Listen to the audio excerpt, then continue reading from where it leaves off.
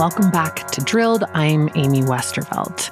Today, I'm talking to investigative journalist Chris McGreal with The Guardian. He's just come out with a story about a new and particularly aggressive tactic that ExxonMobil is using to try to stop at least some of the climate liability cases that have been filed against them. They filed a petition in Texas to try to bring officials from several of the California counties and cities that have filed these suits to Texas for depositions and to get their hands on communications between those officials and their attorneys. They're invoking an obscure Texas law to do that. It's actually the second time they've tried to do something like this. And one of the things that they're alleging is that these officials and their attorneys are infringing on Exxon's First Amendment rights to say whatever they'd like about climate change. Another argument they're making is that these suits filed in California somehow infringe on the sovereignty of Texas. We're going to get into all of that and more right after this quick break.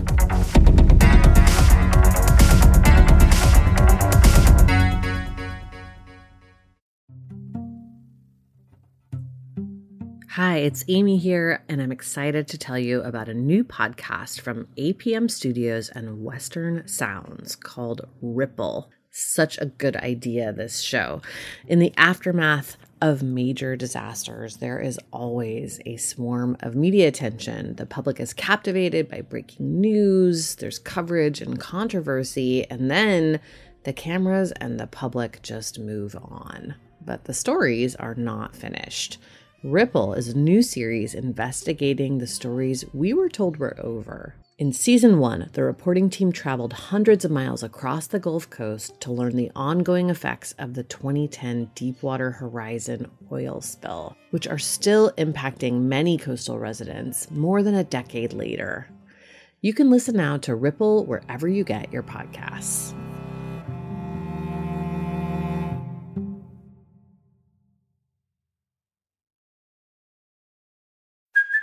Hey, it's Kaylee Cuoco for Priceline. Ready to go to your happy place for a happy price? Well, why didn't you say so? Just download the Priceline app right now and save up to 60% on hotels. So whether it's Cousin Kevin's Kazoo Concert in Kansas City, go Kevin, or Becky's Bachelorette Bash in Bermuda, you never have to miss a trip ever again. So download the Priceline app today. Your savings are waiting.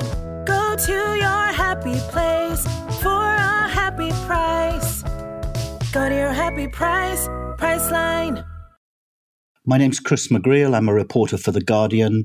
I'm based in New York, and I'm mostly focused on writing about how the oil industry is coming at the climate crisis, particularly its efforts over the years, but also continuing right now to either deny the realities of climate change or to change the conversation or distract from them. Thanks for being here, Chris. I wanted to talk to you because you've just done this great story in The Guardian about a new and pretty aggressive tactic that ExxonMobil is using to try to fend off all these lawsuits against it. Tell us more about that. What are they doing?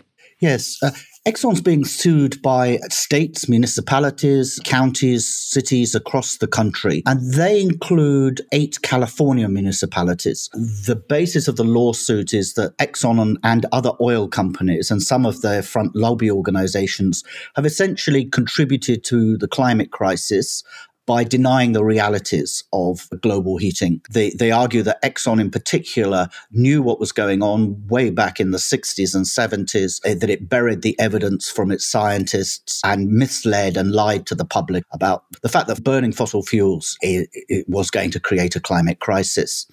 So the California municipalities are essentially suing for the damage that's been done to their cities and counties by global heating. One, for instance, Imperial Beach down in Southern California on the border with Mexico is facing flooding from rising seawaters. It's now almost becoming an island at times, surrounded by water. Others are facing wildfires, all the stuff that you've actually been reading about from California over recent years. And they have targeted Exxon amongst other companies.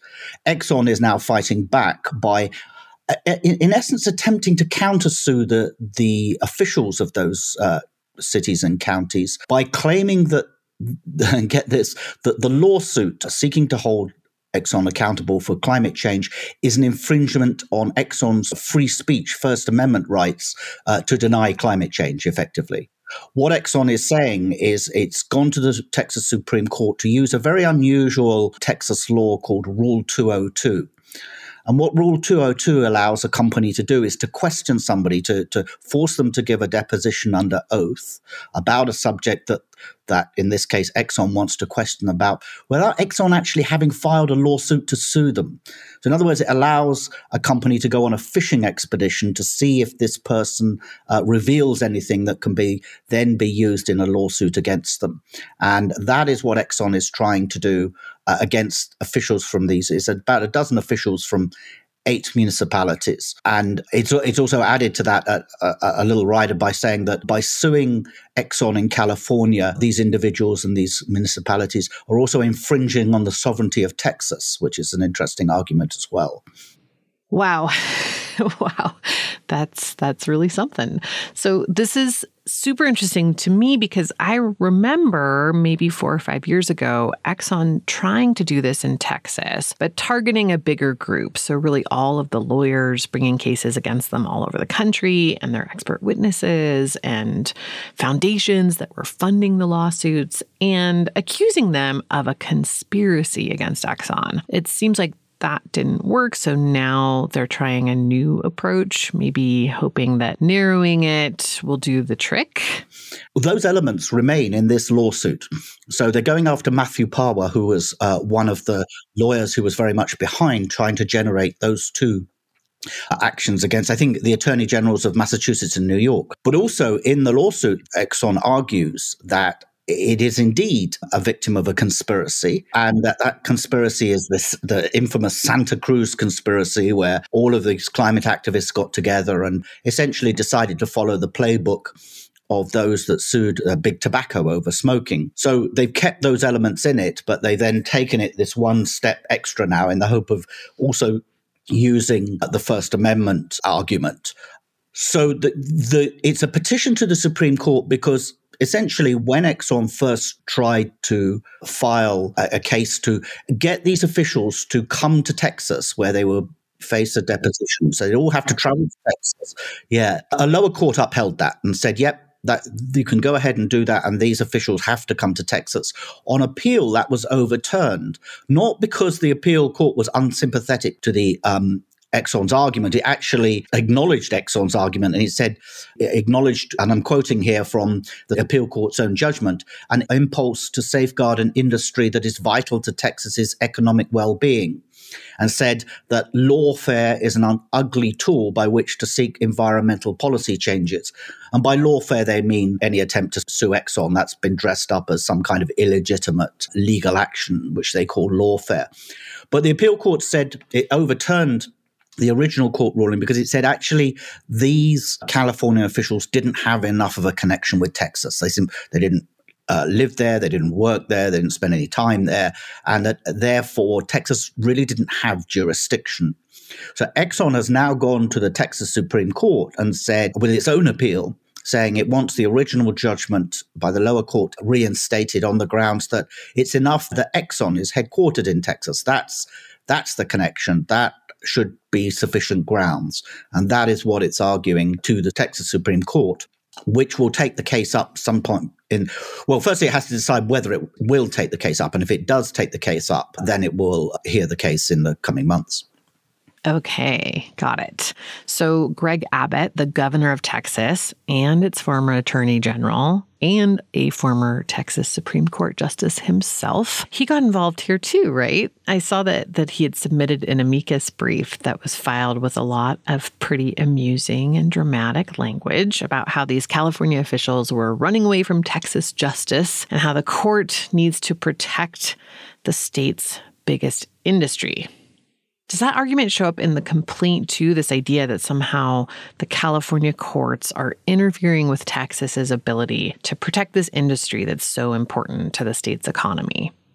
Yes, very much so. In fact, part of the legal position is very much built around the idea that this is some kind of personal vendetta against the oil industry and therefore against the state. That's the basis of the conspiracy, and that Texas needs to stand up for itself and its rights. But the Greg Abbott's intervention is very interesting because he's the governor, as you know, of Texas. He writes an amicus letter, a friend to the court letter, in support of Exxon. But this is quite an astonishing thing for him to do. Firstly, he's the governor. You would think that he would feel fairly obliged to stand above the kind of judicial process, separation of powers and all of that. But Greg Abbott actually appointed half the members of the Texas Supreme Court. So he's writing to the people he appointed and telling, look, this is the way I want this to go. I'd like to go. Now, I'm not saying that that will have enormous influence, but I think we can imagine, how that might be viewed were it to happen in another country, that the person who appointed the judges to the land's highest court was then writing to them, telling them what he thought the outcome of a case should be. I don't think it would be viewed as a legitimate process, shall we say. One of the other interesting things about this is that the Attorney General of Texas is nowhere to be seen, in part because he's actually been trying to defend in a completely different case the idea that California has a jurisdiction over something that's happening in Texas. So actually, he can't make this argument. He can't stand up for Exxon because he's on the other side of the fence in a different case. Fascinating.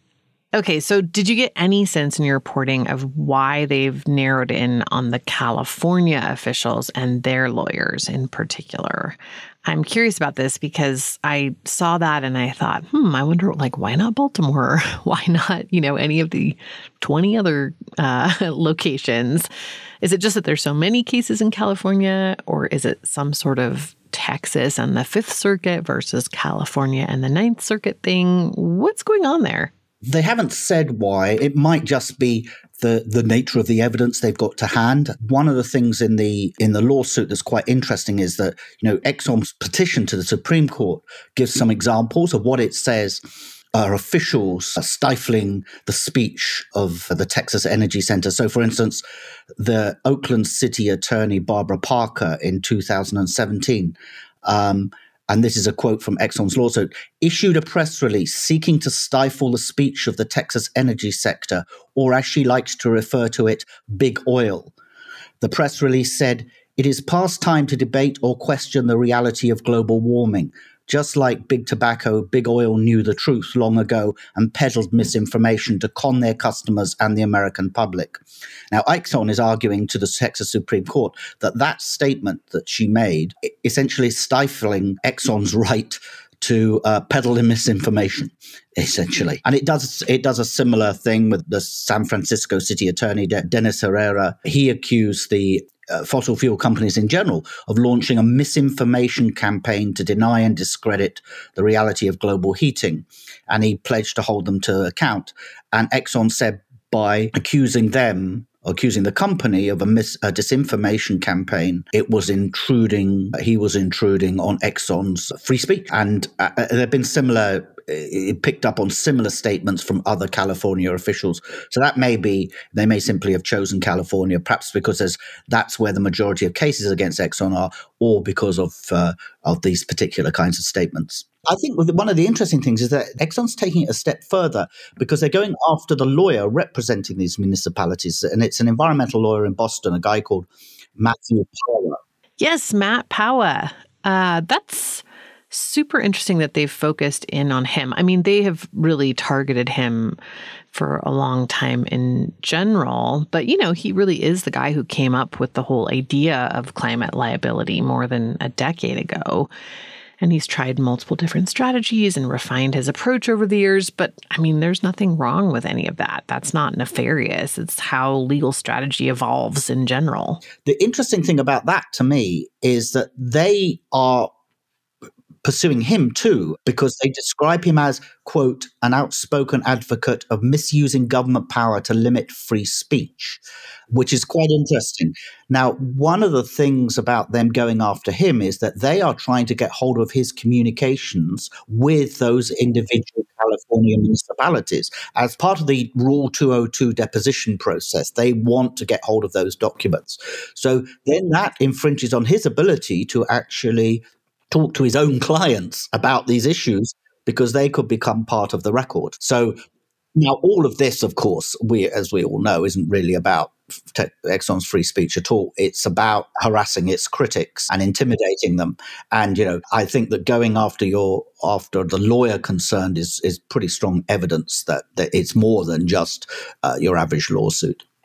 Yeah, and there again, recruiting clients and talking to other lawyers, none of that is out of the ordinary or illegal in any way. Well, I mean, you only have to watch the television, don't you, to see that all the ads for, have you had, for instance, a reaction to a particular kind of drug, or they're out there recruiting people for class action lawsuits. And so, yeah, it does seem to be pretty standard practice to go around and find clients for a particular legal action. Right. So that makes me wonder, too, if this is somewhat of a preemptive strike on Exxon's part. I know there's been a lot of talk in the legal realm about the potential for using racketeering laws, RICO, to allege conspiracy against the oil companies. And then, of course, the oil companies themselves have used RICO to go after their critics. Have you heard anyone talking about that with respect to this whole thing?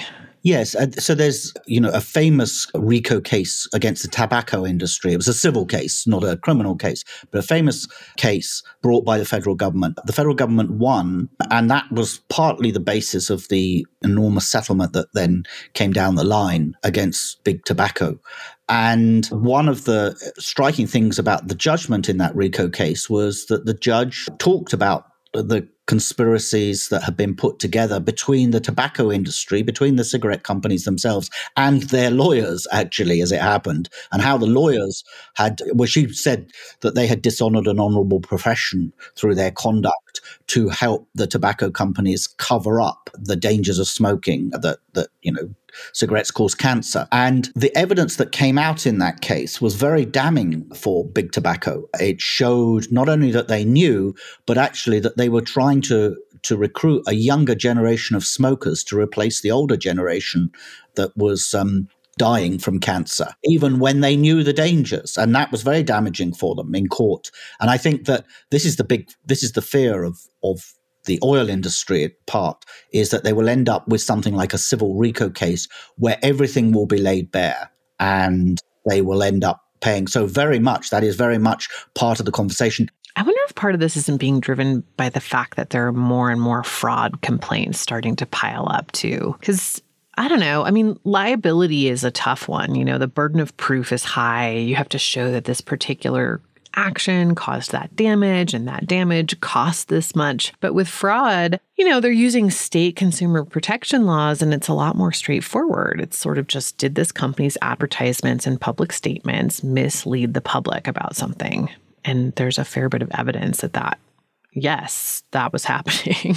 I just wonder if, especially because the Massachusetts fraud case, which only names ExxonMobil, is really looking like it's going to move forward and actually get into discovery. Well, and I think it's that discovery process that scares them as much as anything, really, because, again, back to the tobacco cases, it was the information that came out in the discovery cases that ultimately did for the tobacco industry, rather than juries deciding, because that discovery case stuff, it shifted public opinion and then it shifted political opinion. And I would imagine that the oil industry is very, very worried about the consequences of that. It's also worth bearing in mind that quite a lot of the lawyers that represented the tobacco industry are now representing the oil industry. I think Exxon is quite scared, and maybe this is all just desperation, anything to try and slow things up and to harass your opponents and all the rest, because they don't really have a strategy, do they? And they've clearly decided, unlike the European oil companies, not to even to try and bargain with their critics.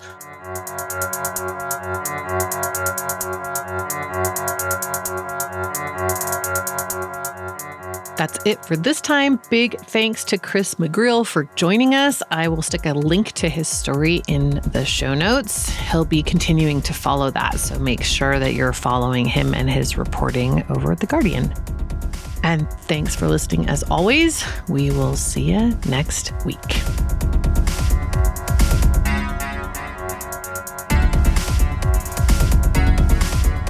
Drilled is an original Critical Frequency production. The show is written, reported, and hosted by me, Amy Westervelt.